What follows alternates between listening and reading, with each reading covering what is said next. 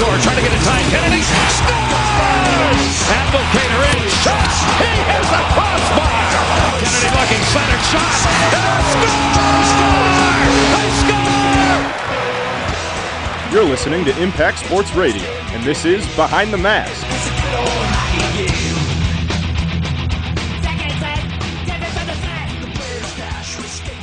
Welcome to Impact Sports Behind the Mask. I'm your host, Jason Ruff, alongside my partner, Brian Boble. Brian, good to see you fully recovered and decide to join us back here. Oh, I'm happy to be back, Jason. It's been a long time. A lot of hockey to get through, too, though. Mm-hmm.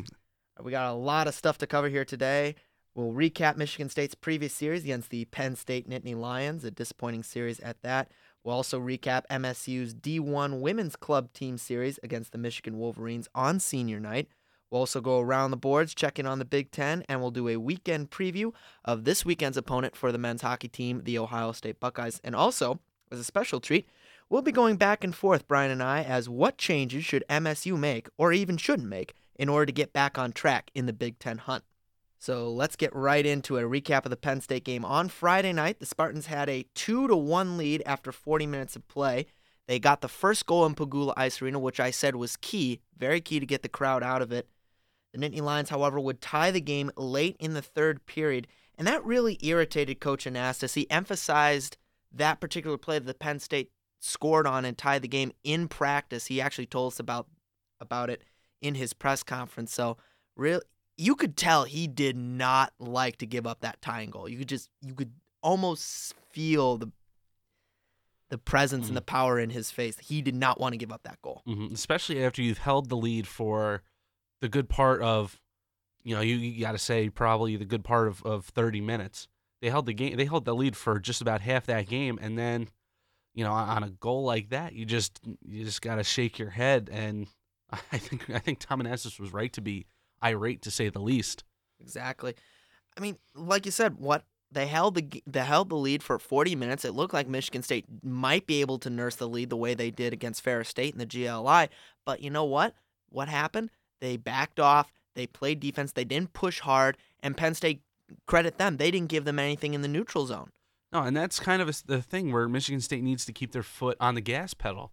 I mean, it's a little different opponent when you're playing against Ferris State because they have had a down year in terms of offense. But when you have Casey Bailey on the other side of the ice, Casey Bailey, who after their game Saturday night was tied for second most goals in the entire country.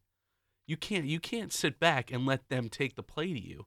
And, they tried doing it in both games. And we'll get to the other one in a little bit. But the Big Ten is too good. I think it's too good for the most part that you can score a goal at 19:27 of the first period to go up 2-1 and then say, all right, guys, let's try to batten down and, and try to squeeze this one out. Exactly. I mean, this isn't Atlantic hockey. No. No. Moving on throughout the game would eventually go through overtime where the Spartans would outshoot Penn State 5-1 in a bid to pick up the 3 points, but it would eventually go to a shootout. Michigan State winning that one. They go to a perfect 2-0 on the shootout. Brett Darnell scoring the only shootout goal for the Spartans to secure the 2 points. But, Jason, I got a question for you, though. That game, was that not one of Jake Hildebrand's best performances of his career in that game? It was. I mean, break it down. Penn State had 50 shots on goal in that game, not including the shootouts. In overtime, regulation and overtime, 50 shots on goal. And he turns aside 48 of them. And you can't get 3 out of 3 points for your goalie? I don't understand that. Now, to be honest, Penn State is a shoot first, ask questions later team. A lot of their shots are very low percentage. They come from the outside. They come from the center ice or whatever. But you are right, Brian. Jake Hildebrand stood on his head. I maintain that had it not been for Jake Hildebrand, the Spartans would have lost that game. I thought they were lucky to come away with a 2-2 tie because their passing looked awful, awful, and especially in the neutral zone. I counted maybe 1-2 complete long passes into the neutral zone. It was mind-boggling. When your goalie gets a .960 save percentage in a game, that's what it came out to. 48 saves on 50 shots, .960. You have to leave that game with 3 points. There's just no way around it. even though Penn State is a shoot-first team, Hildebrand was still there 48 times to stop the shot. That's why even though they got the extra point in that game with the shootout win, they got the extra point. They got 2 points and Penn State got 1. It almost felt like it was a loss. With that kind of performance, you got to have 3 points in the bank. There's just no way. There's just no way around it.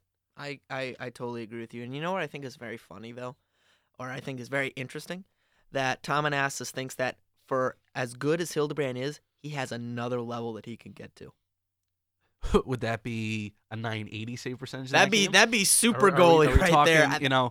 Talking no goals? I mean, hey, but he's proved it, though. Hildebrand has proved in his career that he can have games like this. That 48 saves tied a career high for him. The last time, I think, was against Ohio State. Mm-hmm. I think it was last season where he got 48 saves. But you just look at his workload, and his numbers are down this year, but I don't think his play has dipped at all. I mean, it's really tough to a little bit, but I mean, look at how he was in his freshman year. He was lights out in his freshman year, and it's tough to keep up that sort of that buildup you get after putting up the numbers that he did. So the expectations just skyrocketed, and I think he's still at my expectations to how I expected him to be this year. I agree. What's even more scary is that MSU has an equally capable, in my opinion, goaltender sitting on the bench in Ed Minnie. I'm surprised we haven't seen a lot more of him, but that's something we'll get to on later in the show. Next game. We'll get into the next game. Yeah, we're getting down to the next game here. The game I think Ed Minnie should have started because it was a quick turnaround. The game that was on ESPNU but was delayed because Baylor decided they wanted to make a game against Kansas State. Oh, the Michigan State Spartans are. We'll see if we can. We'll see if we can make the people wait for that one. Oh my God! Teams. I was texting you saying Baylor is finally getting their revenge on Michigan State by keeping us from watching the hockey game. That's what I thought too. I said, of course it's Baylor.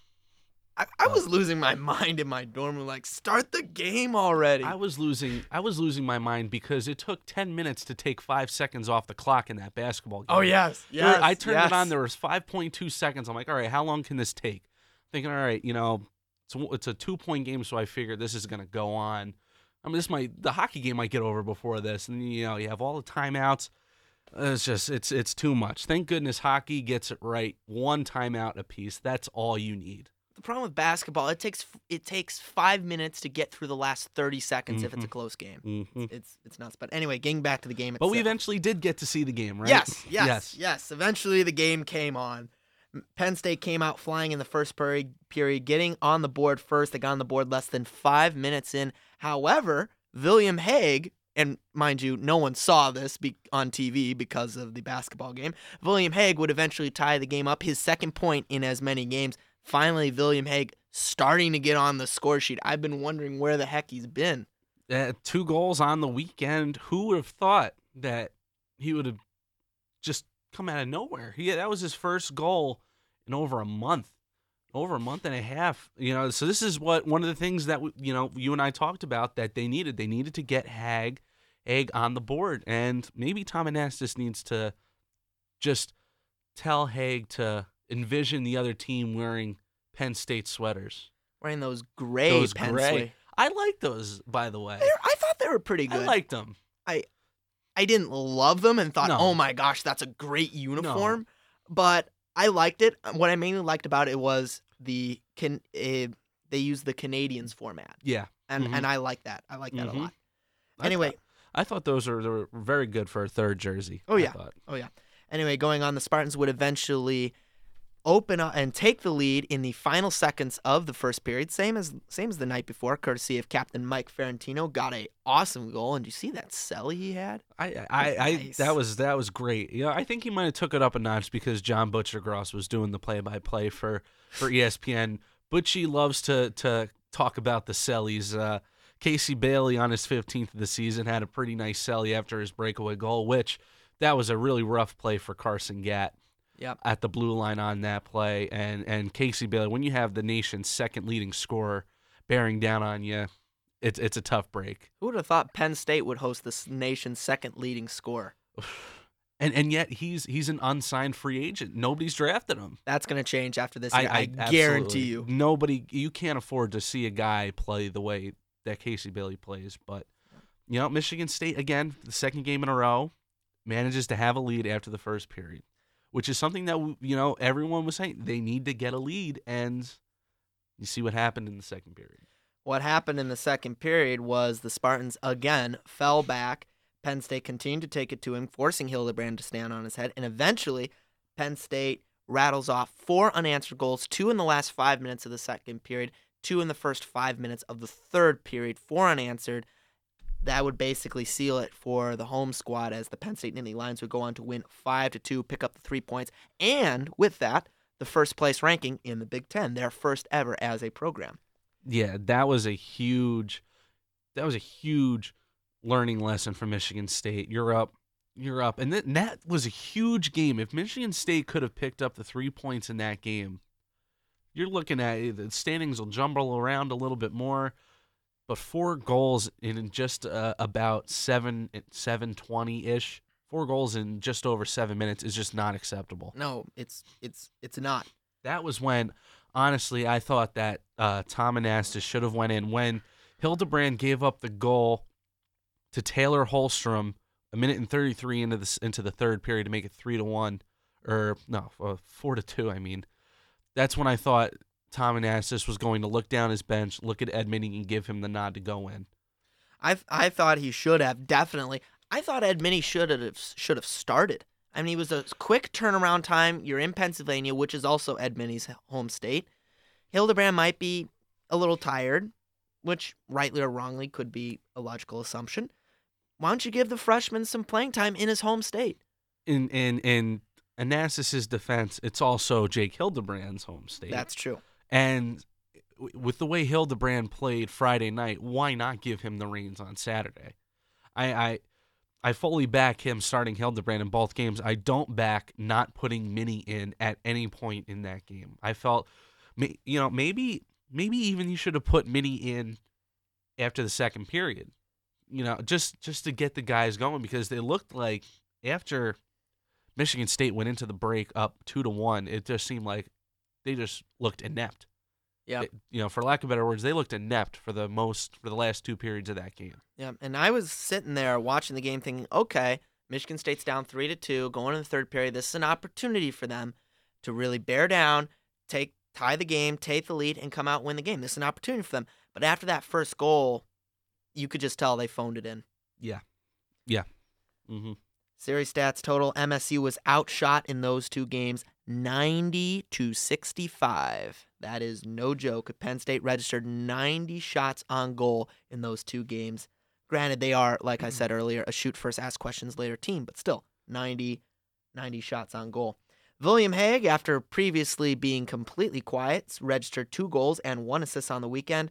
And of course, as earlier stated, Penn State unveiled their new gray alternate uniforms on Saturday's game. Yeah, it just thinking about that game on Saturday, or that Saturday game though. William Hague, maybe this could be it for him. Maybe he'll finally, get with the program and start to be a contributor on a consistent basis. The 65 shots on goal on the weekend is great for this team. The 90 shots against, not so much. But talk about this. You got to give some love to the special teams, though. The penalty kill was perfect on the weekend. 8 for 8, the PK was. And the power play, 1 for 7.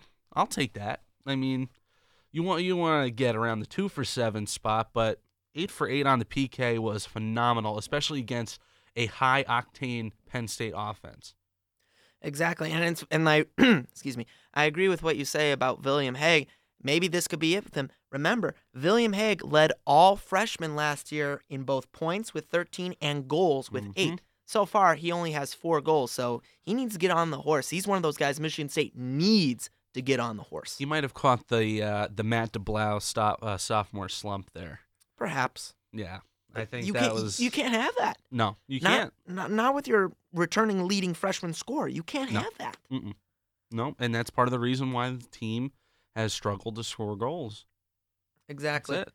Just underperforming from a lot of people, a lot of key players. So let's go now to our back and forth here. We're at the point of the season where Michigan State hockey, people are saying one thing, people are saying another thing of what they should do or they shouldn't do. Brian, I think it's time we have this conversation about Michigan State hockey, about what should they do? What should they do? They're 4 games under 500. As of right now, they are not in the Big Ten race. That could change after this weekend, but it couldn't. They could either go up or they could go down. And they have a very tough slog coming up ahead of them. What should they do? Let's first talk with the obvious question here, the question that when I talk to people about Michigan State hockey, it's the question that always comes up without fail. It always comes up. Should Mark Hollis be thinking about a leadership change? Brian, you say no. Let's hear why. I say no because you have to understand what the process is. And we are now 4 years into Tom Anastas's change of the team. See, I give him a pass the first couple seasons he's a coach because he's taking over. They're not his players on that team. Now we're starting to get all of Tom Anastas's recruits coming in. And I think at this point, firing him sets the team back another 4 or 5 years. I really do. And the team has shown improvement. We'll exclude his Anastas's first year where they made it to the NCAA, when they made it to the tournament. Because, I mean, on the back of Torrey Krug, mostly. That team made it to the tournament on the back of Torrey Krug. So we'll exclude that, and we'll start with his second season. Since his second season, they have shown a considerable amount of improvement. They have gotten better. Their goal production has gotten better, albeit it doesn't get it's a slight improvement, but a slight improvement is still an improvement. I think they're one of the better defensive teams in the conference, and that's been a staple for the last couple seasons too. I don't have any reason to believe that a coaching change at this point would do enough good for this program. I think it'll do more harm than good. Okay. Just to play devil's advocate here, what do you say to the people who inevitably say, you know what, it's been 4 years, Tom Anastas' hiring was an experiment, can we not just say the experiment has failed and move on? No. What do you say to those people? I say you gotta give it time. It doesn't get fixed within the time frame of 3 years. It doesn't. I mean, there are drastic examples of teams that just rapidly flick it on a switch, but realistically, it's not possible for this team. They need to start recruiting better. That's the one thing they need to do better. I agree. They need to recruit a lot better. That comes down to Tom Anastas and company, but I don't think Tom Anastas is directly to blame for everything because he's drafted some highly skilled players that just are not performing. You can't blame the coach. You really can't blame Anastas for someone just forgetting how to score. You can't coach goal scoring. And that's the thing. If Michigan State could find goal scoring, you see their record when they score 3 goals. It's pretty darn impressive. 45 and 6, I think. 45, 7 and 5. 45, 7 and 5 when they score 3 or more. That tells you if they can put the puck in the net, this team is fine. Now, maybe it's the system. The system might not be right, or maybe we're still just waiting for the better recruits to come in from Tom Anastas. Those are my 2 cents on it. I really don't think a coaching change would be appropriate at this point. I think you got to buy into the system and realize, we use this a lot. As Tom Anastas uses a lot, but he says, can we turn the corner? I think they are right at the corner right now. I honestly think that they are a year or 2 away from being an elite college program again. I really do. That's a very excuse me. That's a very interesting point, Brian, and I share a lot of your thoughts. I understand. I've been going back and forth on this for, it seems like forever. There are plenty of data points to suggest that that would justify a leadership change. Like you said, the recruiting. Michigan State was the only Big Ten team that was not represented by a recruit in the USHL All Prospects game. Every single school, Michigan, Minnesota, Penn State, Wisconsin, Ohio State, all those guys had at least one prospect in that game. Michigan State had a big whopping 0. And I agree with you. He needs to do better. I think he needs to do a bit better in recruiting against the Michigan Wolverines. Because if you look at the commitments Michigan has, they're stacked.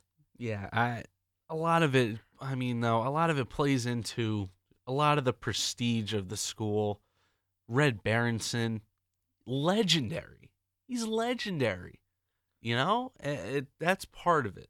I agree. And you also have to remember, and there's also the argument that, yes, Tom Anastas, Michigan State, the Big Ten is an all-star league in terms of coaches because you have Don Lucia at Minnesota, Red Berenson at Michigan, Mike Eves at Wisconsin, and Guy Godowski at Penn State. Those are all all-star coaches with tons and tons and tons of years of experience. I mean, Red Berenson just recently celebrated his 800th victory. Tom Anastas doesn't have that firm of a pedigree. So I understand the justifications. And quite honestly, if Mark Hollis came out at the end of the year and said that they're going to go in a different direction, I wouldn't be too upset with it. Now, that being said, I do not believe that a leadership change is appropriate at this time. And I cite 2 reasons. First reason comes actually kind of courtesy of Hondo Carpenter. I was listening to the Spartan Nation radio, and they had Tom Anastas on, and Hondo brought up a very good point. I got to give him props for this. He linked this year's team for Michigan State hockey, he linked this year to Mark D'Antonio's 2009 season, where Mark D'Antonio had a lot of his guys, but not all of them. They were still kind of struggling to learn a system. It was not the best year, but the next year in 2010, when Coach D had all of his guys, they were able to run his system. They were able to play football the way Coach D wanted to play football. Look what happened. They win a share of the Big Ten championship back before they had the championship game. I agree with that. There are a lot of similarities to hockey in Coach Anastas' 4th year. He has a lot of his recruits that are on the ice for him. Not all of them. He still has that senior class and a bit of the juniors that are not his guys, and they are struggling. That's the elephant in the room. The hockey team is struggling. But next year, it's going to be all of his guys that were brought in, that were recruited. No matter how good they were recruited to play his system. And this coaching staff has shown that they can develop players. Joe Cox, Michael Ferrantino. Michael Ferrantino. I'd throw in Mackenzie McEachern. He's found a whole nother gear. If he finds the next one, look out. So I agree that this year for Michigan State hockey is very close. And I agree with you. It seems like they're right on the corner. Maybe a little bit farther back than right on the corner, but they are very close. And another thing I want to bring up, you mentioned all the all-star coaches, and I'm looking at Tom Anastas' career coaching repertoire, if you would say. 1 year at the helm of University of Michigan Dearborn. 1 year as the head coach. 2 years assistant coach of the Spartans in the early 90s, 90 to 92. And this is just his this is the 4th year behind the bench of this team.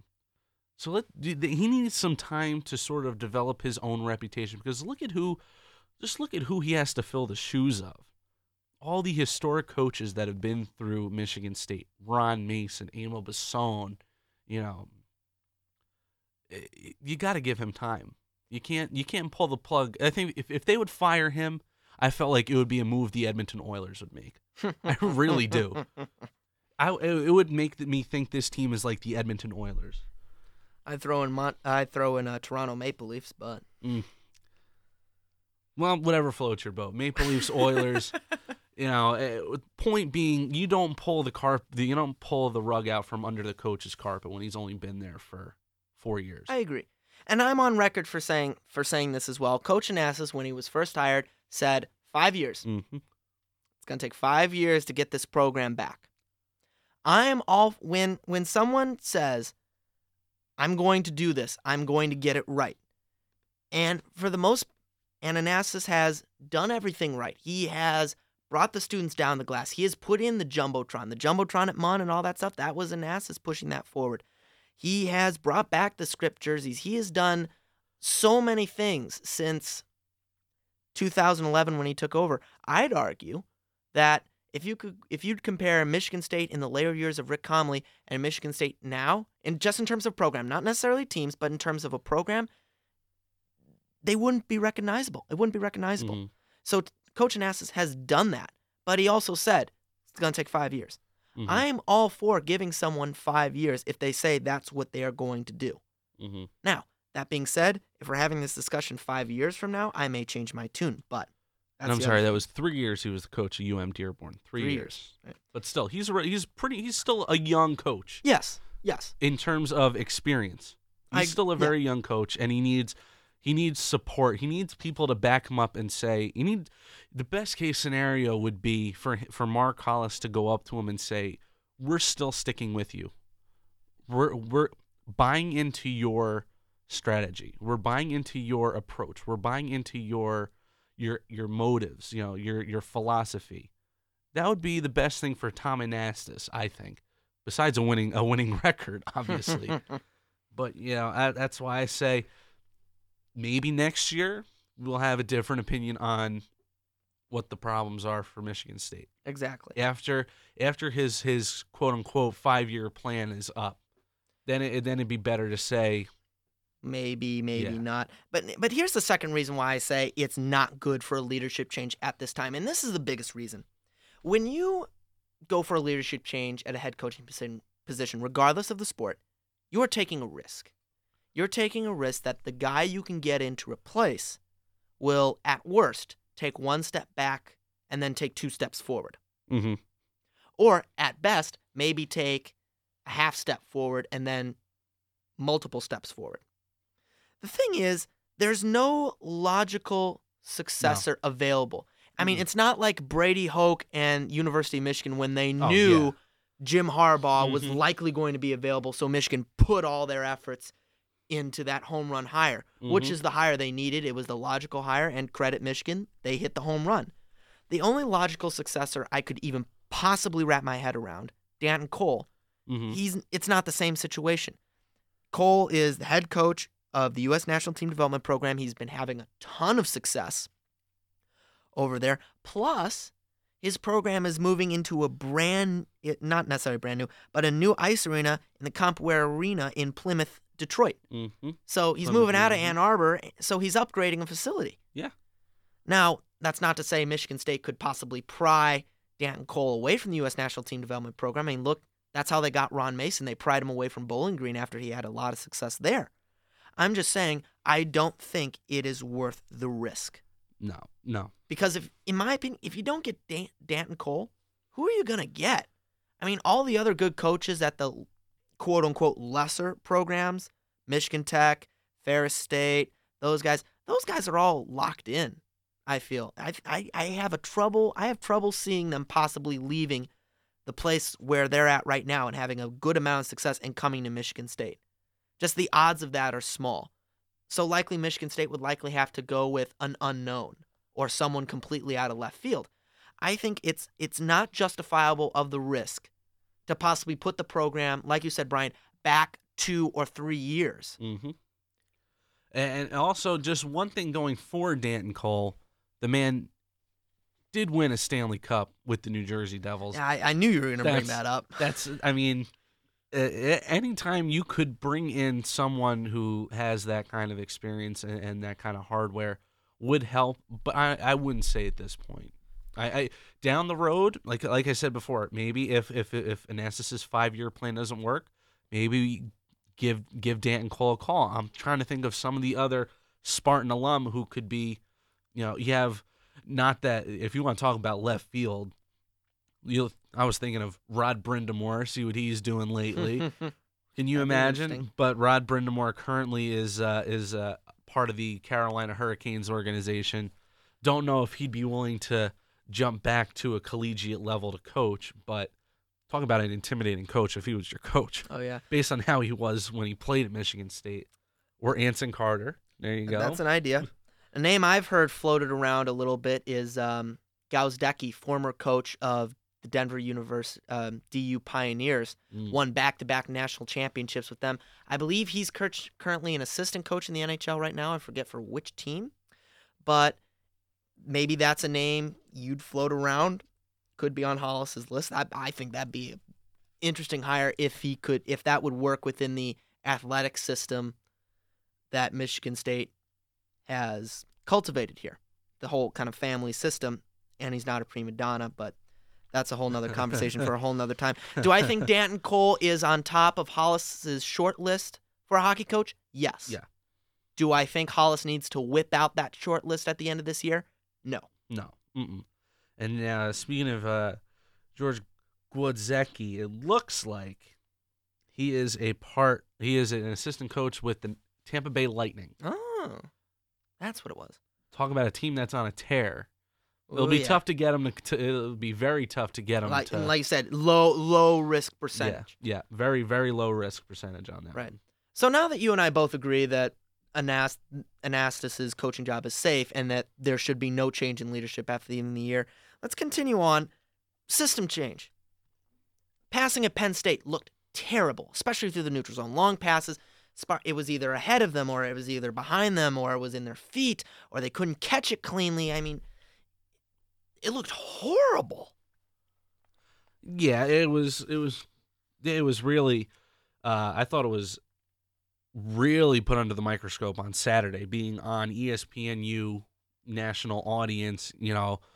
I don't think a system change would be right, because if you look at the personnel on this team, if you say you wanted to change it and make it more of an offensive system, you wanted to turn into a kind of a Penn State, run and gun, just take the shots at the net. They don't have the personnel to do that. I think with the personnel they have, this system is the right system. And it really is. It really is the right mentality. Just play strong defense and capitalize on your scoring chances. It really is. But for some reason, whatever the reason, people have not been able to flourish in that system. They haven't been able to flourish for whatever reasons, whether it be, confidence issues or just lack of skill. It's tough. I don't think, maybe, again, this will be just like we said with the coaching, in my opinion. Maybe if it doesn't work out this year and and all of next year, maybe you got to think something's got to change. Maybe we'll try changing the system before the coach. It's such a tough question. It is. It really is. I think the system in place is a good system right now. I really do.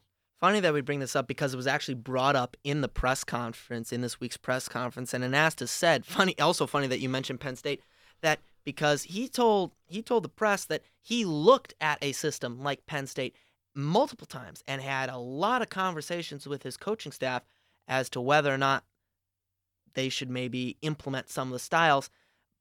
So, and of course, he's decided a little bit against that. So it's not like Coach Anastas is completely oblivious to the Penn State style. He has looked at this style multiple times. Yeah. Mm-hmm. Yeah, absolutely. But I agree with you. I think there are some things that Penn State does with their system that are admirable and that work for a team that doesn't have the explosive firepower that Michigan State does. But I think there may be a couple things that Coach Anastas could implement. But at the same time, I don't think that adopting the system entirely would work. No. Maybe take bits and pieces. Bits and pieces wouldn't be a bad thing. Like short passes out through the neutral zone. Yeah, that's the main thing. You can't against most teams, you're not going to have success throwing the puck around the way Michigan State has in the last two games. I mean, it was the same thing against Michigan in the Great Lakes Invitational. Uh-huh. Michigan State could not get any sustained offensive pressure, and that's why they lost the game. That's why they've lost all the games. Most of the games. 90%. 90%. That's why they've lost 90% of those games. Exactly. So, Brian, let's talk a little bit more about Ed Minnie, because he's your star backup. He was, had it not been for Josh Jacobs, he would be the star of this freshman class. Absolutely, I could agree with that. Yeah, he arguably Carson could make an under the radar exception to that. Yeah, but you know what? Under the radar, I say, though. Edmondson should have been drafted, but he wasn't because of an injury. I don't believe Carson Gatt, coming in his freshman year, should have been drafted. Yeah. He needs more seasoning. Yeah. We'll put it that way. So I've told you multiple times, and I've said it multiple times, I'd like to see Ed Minnie play a little bit more just to see the freshmen, get the freshmen some reps, and also to generate a little bit of a competition between the goaltenders. Because, as Tom Anastas has said, if Hildebrand has another gear, competition will get him there. Mm-hmm. So why not? I think something. Yeah, I think something has to change with the way the current goaltending system has been run. Every single minute of regulation play, that's not including the exhibition game against the USA development team. Every single minute of this season, Jake Hildebrand has played. Every single minute. You can't be successful. You really can't. Having just running him the whole time. You have to. Sometimes a shakeup is necessary. You got to throw in someone else to get Hildebrand's game back on. Which really, outside of the game Saturday, Hildebrand's game has been pretty good lately. There were some games that I have issue with Hildebrand, the BC game being one of them. Mm-hmm. Okay. And a couple other, and maybe one or two others. So it's few and far between. Few and far between, I agree. But I understand you want to keep Hildebrand in a rhythm, and you want to keep him going. You want to keep him at that elite status. I get that. But no matter who your goaltender is, he is going to get tired eventually. Uh-huh. And not only is he going to get tired of, is he just going to get tired from playing so much? The guy on the bench is going to be tired from not playing. He's going to be tired not playing. You know what I mean? I think if you don't start Ed Minnie at least once this season, you run the risk of a very low risk at this point, I think, but there's always that risk of him jumping ship. Because if you think about it, Hildebrand is going to play almost every game the rest of this season. That's his junior season. What's going to happen senior year? If Hildebrand keeps playing this way, I wouldn't think it would be out of the ordinary to see Tom Anastas give him just about as many games as he's given him so far. Yeah, but if you're Ed Minnie, though, you have to reason that his last 2 years, he is going to be the 100% starter. But are you going to want to sit for another full season? You know, that's an interesting question, and I'm not a goaltender, so knowing that there are plenty of other programs that would love the services of Ed Minnie and would play him a lot more than he's playing right now. I just think it's a possibility, I'm sure. I think it's a very low one, mainly because as a freshman, you don't expect much playing time, especially if you have an established goaltender. I'm sure Coach Anastas told Ed Minnie, you are going to spend 99% of your freshman year getting ready, getting up to snuff. Which so far has turned out to be 100%. Which so far has turned out to be 100%, I agree. But I think mainly, the reason I have a little bit of a beef with Ed Minnie not getting more starts is it's just a wasted resource. Yeah. You have a resource on... Yep. And if you let that goaltender competition, who knows? What happens if Ed Minnie reaches to that 100% elite status, reaches that level that Hildebrand might not be able to get to? Who knows? Maybe Ed Minnie's an even better goaltender than Jake Hildebrand. No one knows. You'll never know until he gets into the net. No, we won't. That's why I was very, very surprised, and I was kind of disappointed that Ed Minnie did not see any time in that game on Saturday. I agree. And I'll leave this point with this. Both times the Chicago Blackhawks went to the Stanley Cup and won it, it was that season's backup goaltender that got them there. Antti Niemi was the backup to, what's his name? The French goaltender. Cristobal Huet, thank you. And Corey Crawford was the backup to Marty Turco, I believe it was. Yeah. Yeah. Or did they get rid of him by that point? 2013 you're talking about? Corey Crawford 13. was the 13. Corey Crawford was the starting goalie. Was he? I could have sworn. Nah. He had, I think he had Nikolai Hoppy-Bulin as the backup. That's right. Mm-hmm. That's right. It was the year before. The Bulin Wall. Yeah, it was the year before. That's what I was thinking about. It was the year before that Crawford was the backup, and I thought, okay, Crawford's going to lead the Hawks to the cup, but it wasn't meant to be. Yeah. But no, first cup the Hawks went to. Mhm. Thank you for fact checking me there, Yep. Brian. First cup the Hawks went to, it was the backup Cole Turner that got them there. So Mhm. I think you should play Ed Minnie a little bit. I think you should get a starter too. I really do. And unfortunately, it's tough. As a head coach, you know what you're going to get out of Hildebrand. It's tough to gamble, especially when every point is coming at a premium right now for Michigan State. Every point is so valuable. Do you risk, putting in the freshman goalie who has no experience playing in a tough conference like the Big Ten? Do you do that? I don't think you can. I agree, but if it comes to the point in the season where Yeah. Michigan State is 5, 6, 7 games under 500, which could happen. Mm-hmm. I'm not saying I hope it doesn't, but it could happen. At that point, you got nothing to lose. Yeah. Why not? Yeah. We'll see. I just think it'll be a disastrous season if Minnie does not see any time. It'll be a waste. Like I said, wasted resource. And finally, a little bit other here. Is there anything else do you think Michigan State could possibly do besides what we've covered? Score more goals. Well, besides that's the obvious. Nothing really. That's it. They just got to find their confidence. That's it. It really is. I will put forward one more thing here, and got this from the press conference. Coach Anastas said, I asked him why his team can't close out series, and he said first words out of his mouth were he wonders if success comes too easy for his team. That said a lot. That tells me that unfortunately there are guys in that locker room who are okay with picking up 3 points or getting a shootout win in a weekend. And if they pick up that shootout win, they regard it as a success and they'll be able to be okay the next night. See, those are the type of players you need to bounce out of your locker room as quickly as you can. Either that or you need to go all Tom Izzo on them, which something needs to happen here. I don't know. Now, no one knows who these players are or what class they are or whatever. And quite honestly, I don't want to know because I don't want to be able to name names. Mm-hmm. But I think Tom Anastas needs to channel his inner Tom Izzo. Really get on the guys that are showing a little bit of satisfaction. Say, hey, for Michigan State, this is not acceptable. You need to be hungry.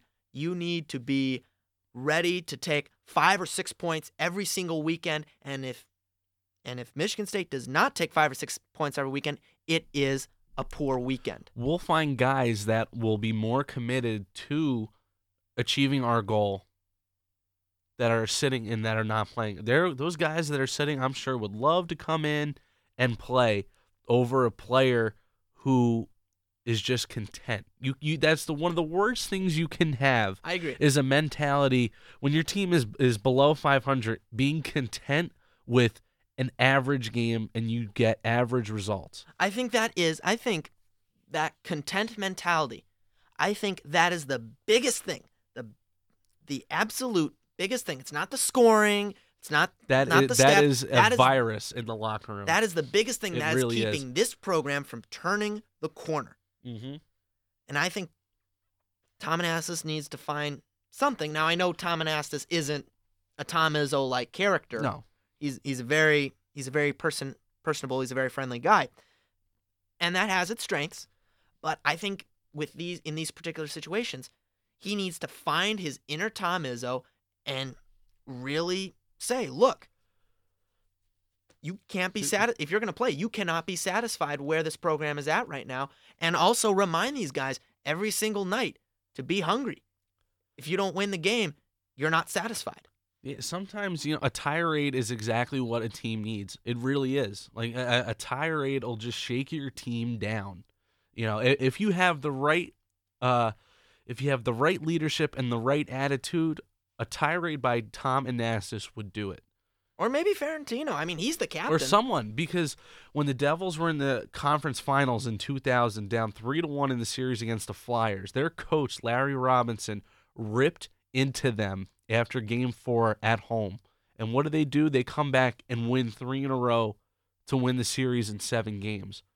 Not to say that it'll be a miraculous situation like that, but it shows you what can happen when a coach, and Larry Robinson, I feel, is a very soft-spoken, a very Tom Anastas. I see some similarities in their personalities. If Tom Anastas goes in and rips into almost anything that's going on with that team, who knows? They might respond from it. If he does something like that and they don't respond, then it's a personnel issue. It's an attitude issue, and you can't do anything about it except get them out. Which is another reason why it'll be beneficial, especially for next year, that Tom Anastas will have pretty much close to 95, if not over 95% guys that he has brought in, because he knows that that's the mentality he wants, and they have the mentality that he wants, that they won't be satisfied. They want to win games. They want to sweep series. They will stop at nothing to sweep series and beat opponents into the dust. They need it. They need someone to step up and do that. Someone's got to step up and say something. It's really all it is. Or say something more often, whether that be the coach, whether that be the captain, or whether that be the backup goaltender. Why not? Why not?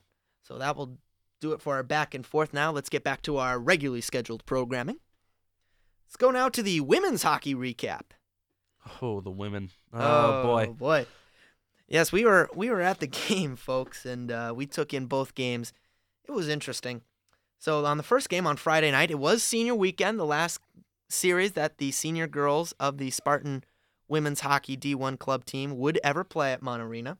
The Lady Spartans faced off against their rivals from Ann Arbor, the Michigan Wolverines, on senior weekend, as I said. It was the last series the seniors would play at Mon Arena. Michigan would go out in front less than a minute into the first period. It was a very quick goal. Michigan really jumped on the Spartans early on in that game. Yeah, it was before you could settle into your seats. It was already 1-0. Before I could get my notepad out to write. Yeah, really. Like, oh, wow, Michigan I was writing down the names, and it was already 1-0. However, the Spartans would get back into it in the second period. The Spartans churned out 2 unanswered goals, 1 on a penalty shot. Both goals were scored by seniors. Yeah, the first that penalty shot goal by Maddie Van Antwerp, it was our first of the season, and it was a beauty. Oh, yeah. Oh, goodness. She just a little forehand, backhand, roof, top shelf, right up there where Mama hides the cookies. It was a wonderful move. My goodness, it was a good move. But unfortunately for them, unfortunately for Michigan State, only 1 goal would follow by them. It looked like they had it in the bag, though, didn't they, when they were up 3-1 in the third period?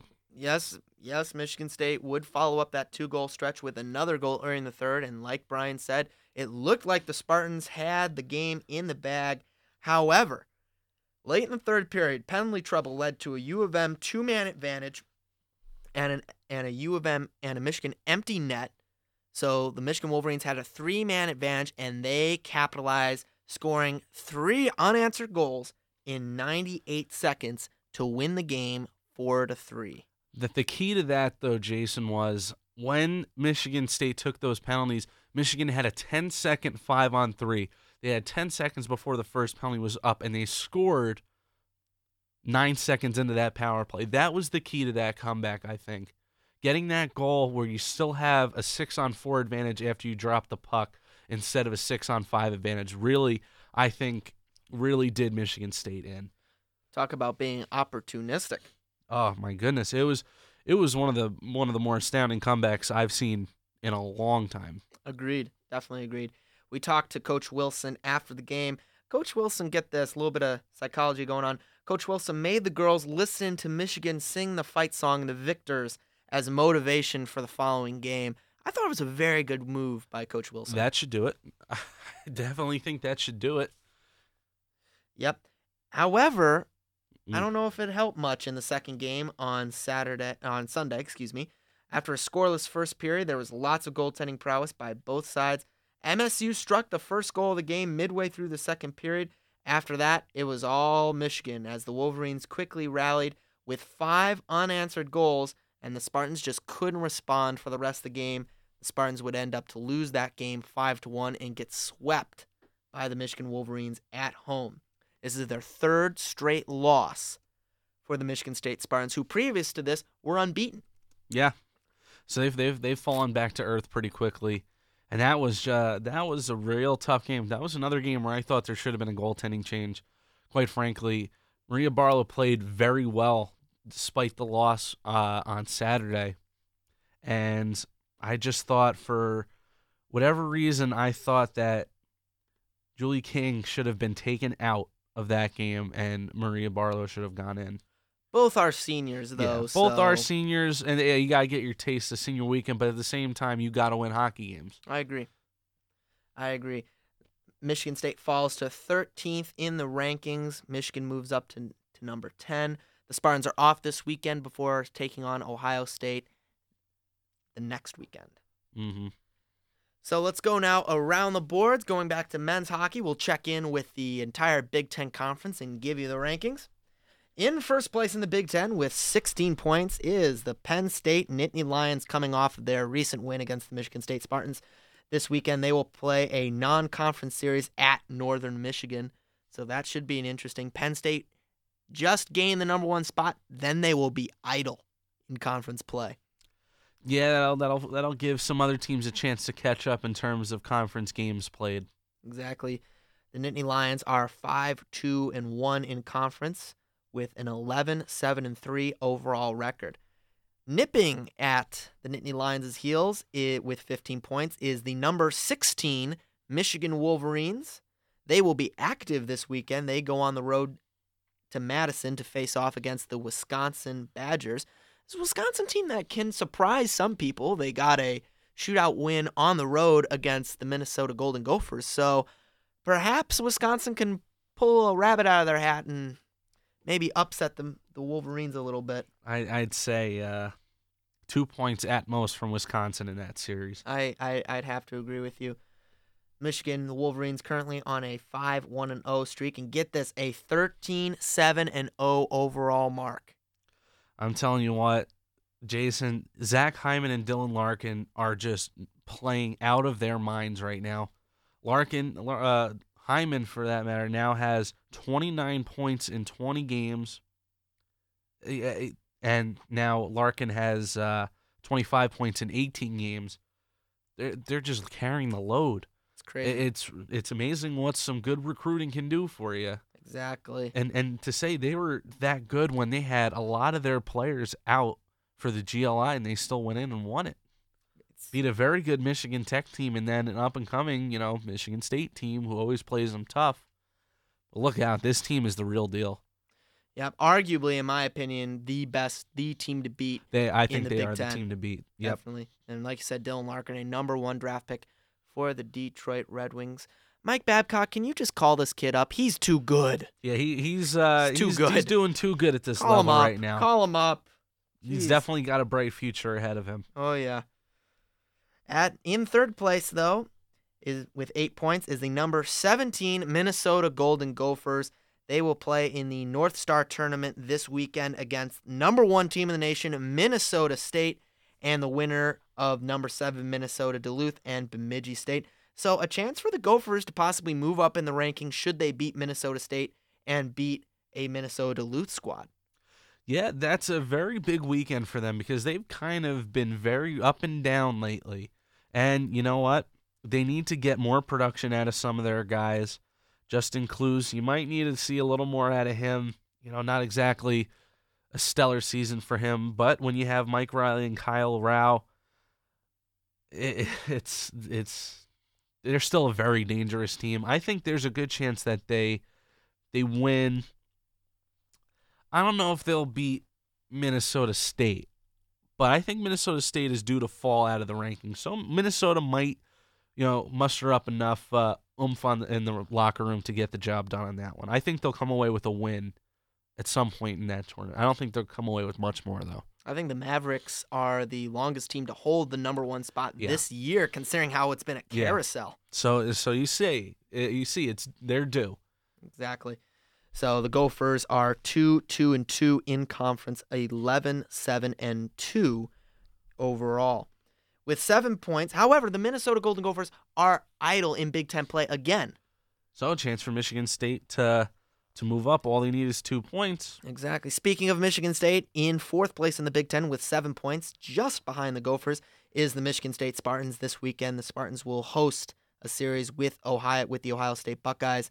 Michigan State 1-3-2 in conference, 7-11-2 overall. Right behind them with 6 points is Ohio State, coming off a brutal beatdown at the hands of the Michigan Wolverines. Seems like they're taking their football woes out on their hockey team.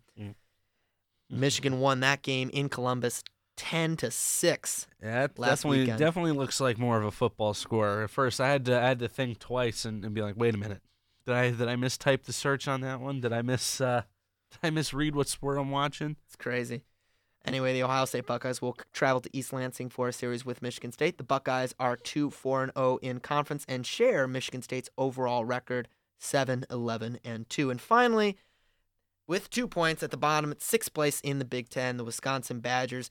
They host the number 16 Michigan Wolverines at the Kohl Center this weekend. Possibility, again, for the Badgers to maybe make a little noise. They're a team that has been surprising some people, but then they get blown out the next night. Yeah. I think it's a little too tall a task for the Badgers this weekend. I think so. They might come out with a point or two. That's why I say my limit is 2. I think on that weekend series. I'd have to agree with you. Definitely a sweep alert for the Michigan Wolverines. They smell blood in the water. Again, the Badgers 0-3-1 in conference play. Yikes. 2-13-3 overall. So at this point in the season, who would have thought Wisconsin would be in last and Penn State would be sitting up top? No one. I honestly could not have. I couldn't have. How could someone have figured that out? I don't know. How could? Oh man. I think a lot of people expected Wisconsin would have some difficulty. I mean, they wouldn't be the top team in the Big Ten. But I don't think people predicted them to be as bad as they are. No. I think most people predicted Wisconsin to be kind of like Minnesota's right now. Knows they can be good, but has their problems. And I think Penn State, people are thinking quite the opposite. They're not going to be super good. They're not going to, but, they won't be super good, but they'll be, pretty average. They'll hang in the middle. And this team is just on fire right now. I mean, Nittany Lions have the second leading scorer in college hockey. That helps. It helps, folks. Having a goal scorer helps. Believe it or not. They are jumping around and very happy in Happy Valley. Let's go now to our final segment, Know Thy Enemy, as we preview Michigan State's upcoming series against the Ohio State Buckeyes. It's in their first official home action of the new year. The Spartans head into a very important series against the Ohio State Buckeyes. The last time these two teams met in Columbus, both teams tasted victory, with each one taking home 3 points in the Big Ten standings. With only 2 points separating the number 5 and the number 3 team in the Big Ten, this weekend offers an opportunity for both teams to move up in the standings. While the Buckeyes average close to 3 goals per game, Brian, they give up an average of 3.5 goals per game. 3 is the lucky number for Michigan State. The Spartans are 45-7-5 when scoring 3 goals or more under Tom Anastas. So when Michigan State lights the lamp 3 times, they usually win. Yeah, this honestly, this is a make or break series for this team on this season. If they cannot come out with 6 points or 5 out of 6 at worst, that's all I'm going to say. The ceiling is 6 and the basement is 5. They have to come out of here with 5 or 6 points or they are in serious trouble. It's not going to be a race. They're done. They're goodbye to somehow hoping to catch Penn State and Michigan at the top. Good luck to that if they can't come out with 5 or 6 points. Exactly, because if they come out, let's say with 4, Michigan State will have 11 points against Minnesota's 8, so they will move up to third place. But that's only a 3-point differential between Minnesota and Michigan State. Plus, you're going into Michigan week. Yeah. Or Michigan 2 weeks because of the outdoor game in the Joe Arena. You know Michigan's going to win one of those. Yeah. If a pessimist would say Michigan could probably sweep.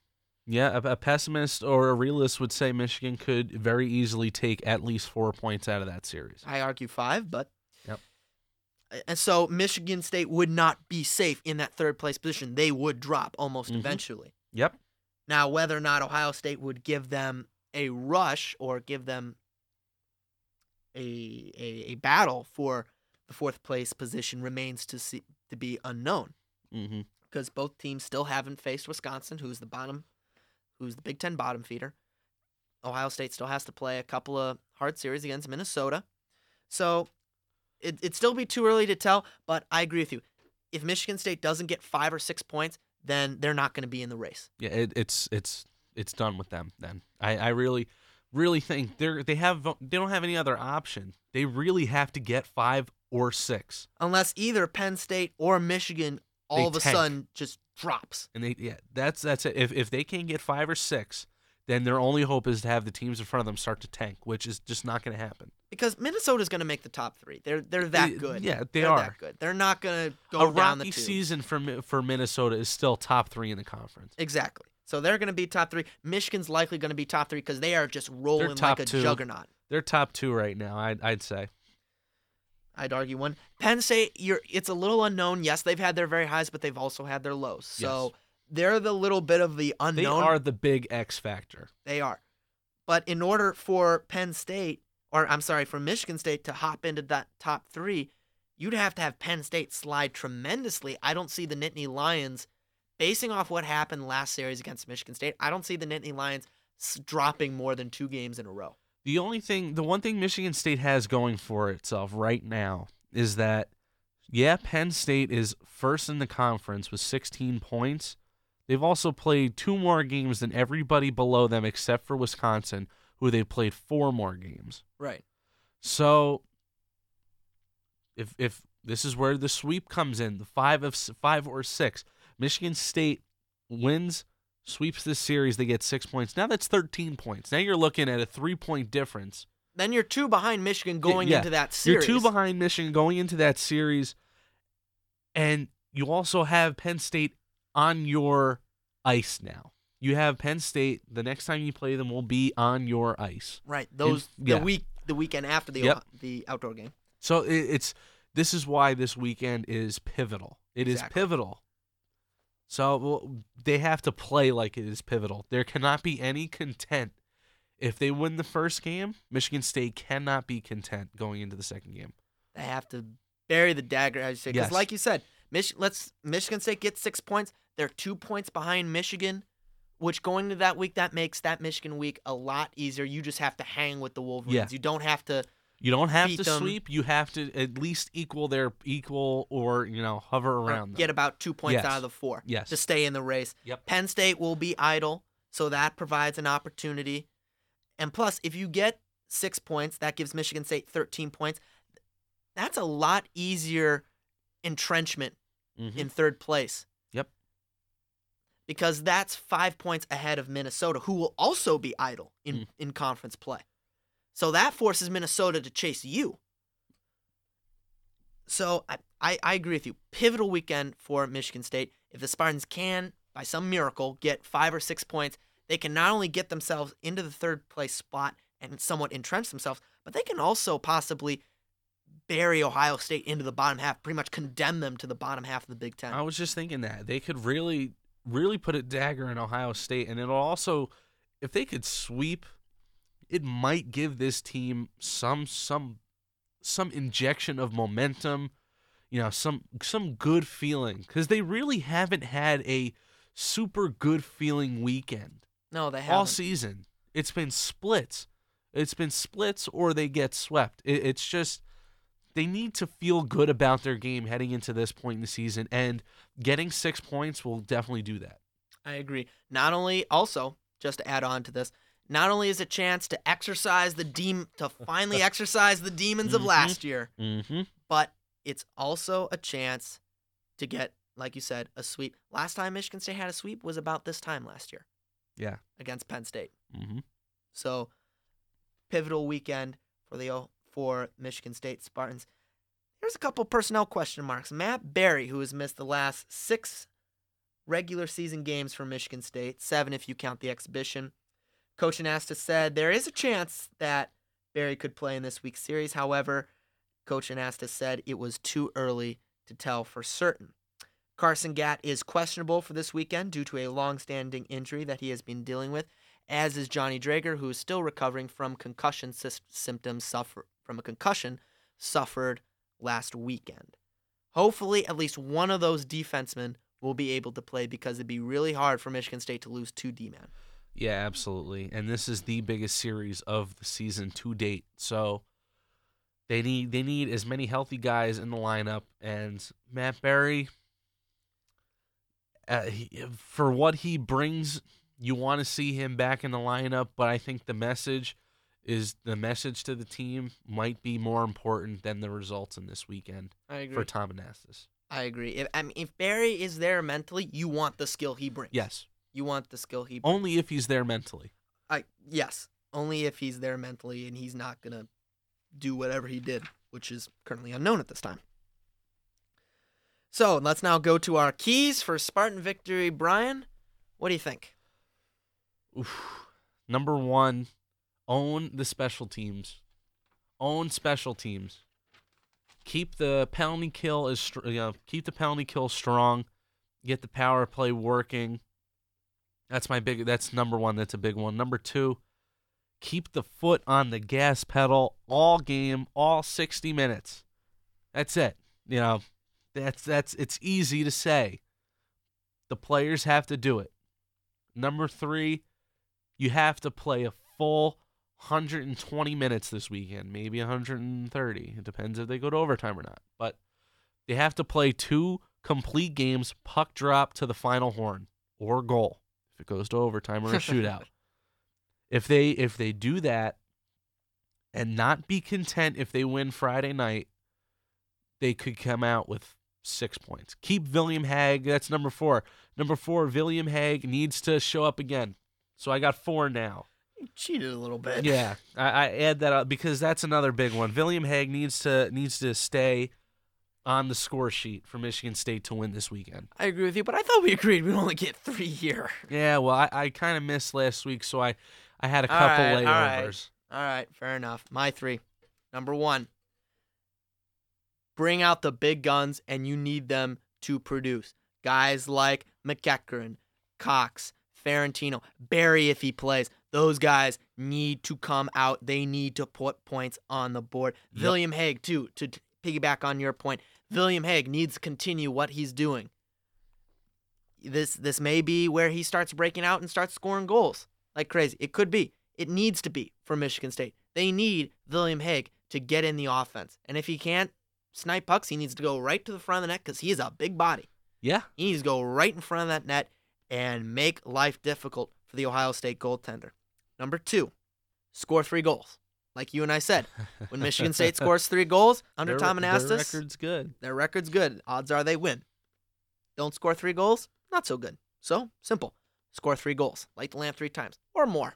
You might say more because Ohio State has shown that they can play a run and gun shootout game. May not win, but I got to say, scoring 6 goals against Michigan is pretty impressive, even though you gave up 4 more than they did. Michigan's been having goaltending problems left and right, though. Let's be honest here. That's true, but Michigan State only scored 1 goal on them. They ran into a very hot goaltender that game. And finally, my last point. This is probably the biggest point. Do not be content with anything. Nope. You score 2 goals and you have the lead. Don't be content. You want more. Make it 3. Make it 4. Make it 5. 3, make it whatever. 4. Make it more. If you win on Friday night, don't be content. Go for the sweep. Put the dagger in the heart. I don't care what they need to do to get this team to get in that mindset. They just need to do it. They cannot afford to be content. They need to go for the throat. They need to go for the kill. That's it. 5 or 6 or bust. That's. I'll give them a little leeway. 5 out of 6 is almost as good as 6 out of 6. 4 out of 6 is unacceptable. 5 out of 6 is a sweep, in my opinion. Yep. Well, that will do it for us here. Thank you for joining us on Behind the Mask. I'm Jason Ruff. I'm Brian Boble. Stay cool, Spartan Nation.